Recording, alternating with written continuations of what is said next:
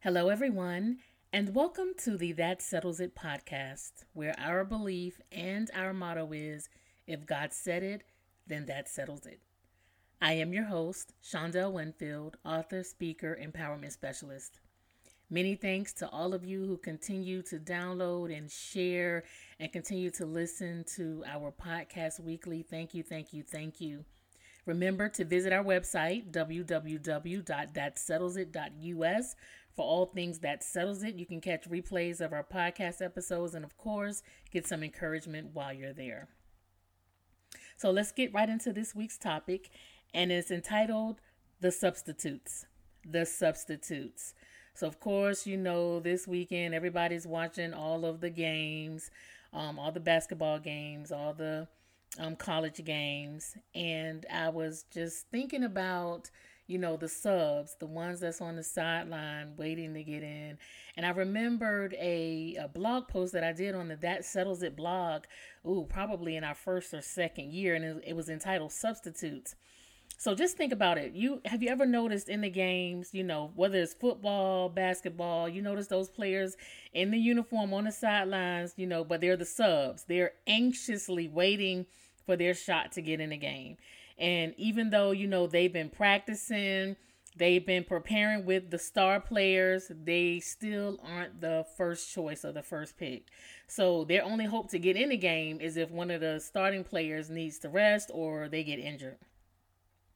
Do you feel like that sometimes? Like you're the second choice or the plan B or the backup plan? Does it seem like the only time you get noticed or called upon is when the first choice is not available? Or do you find yourself wondering if you will ever be good enough to be the first pick? Do you see yourself as anointed but not yet appointed? Well, if so, you're not alone. There are many people who are considered the subs or the substitutes. We're the substitutes at work or at church and business, opportunities, dating and relationships, friendships, families, etc. And I too have found myself in the shadows or on the sidelines more times than I can count. But I want to offer some hope. So some of the biggest opportunities, they come as a result of being the sub, of being the substitute. Being in position and ready when that opportunity is presented. Now, I know you're not jealous or covetous of anybody that is in the spotlight. If you're anything like me, you just want to get in the game. You just want to be a part of a great work to serve, even if no one is noticing. But just take solace in knowing that someone does notice. God notices. He notices your heart. He notices your integrity. He notices that you operate in the spirit of excellence, even for an audience of one, the Lord Jesus Christ, whether people are watching or even when no one is watching.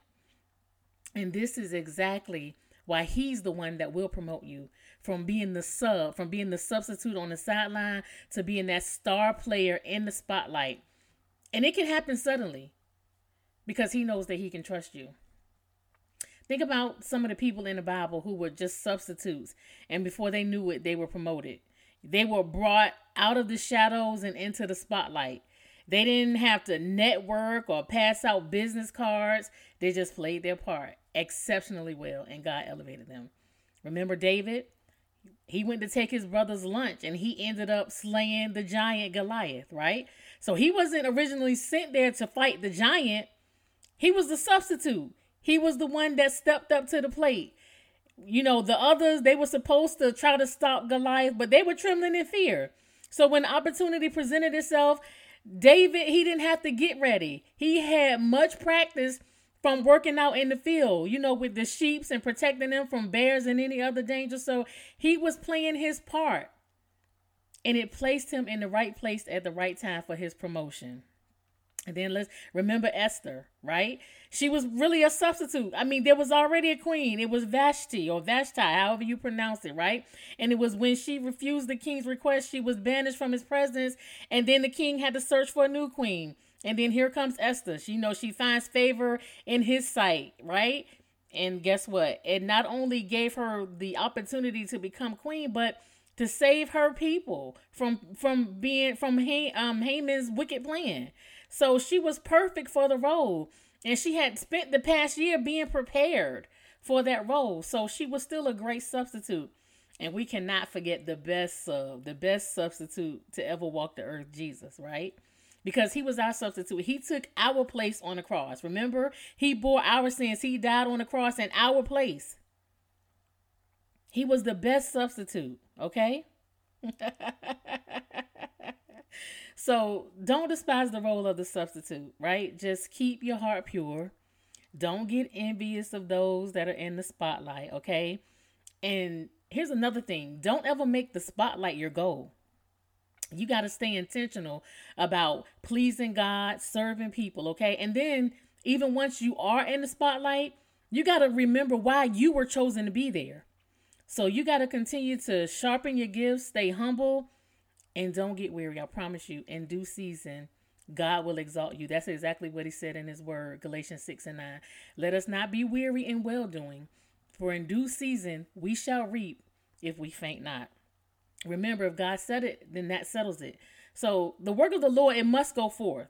So it's up to us to remember this and know that God does, and he often uses substitutes to carry out his purpose in the earth. Okay? He is the God of the substitute.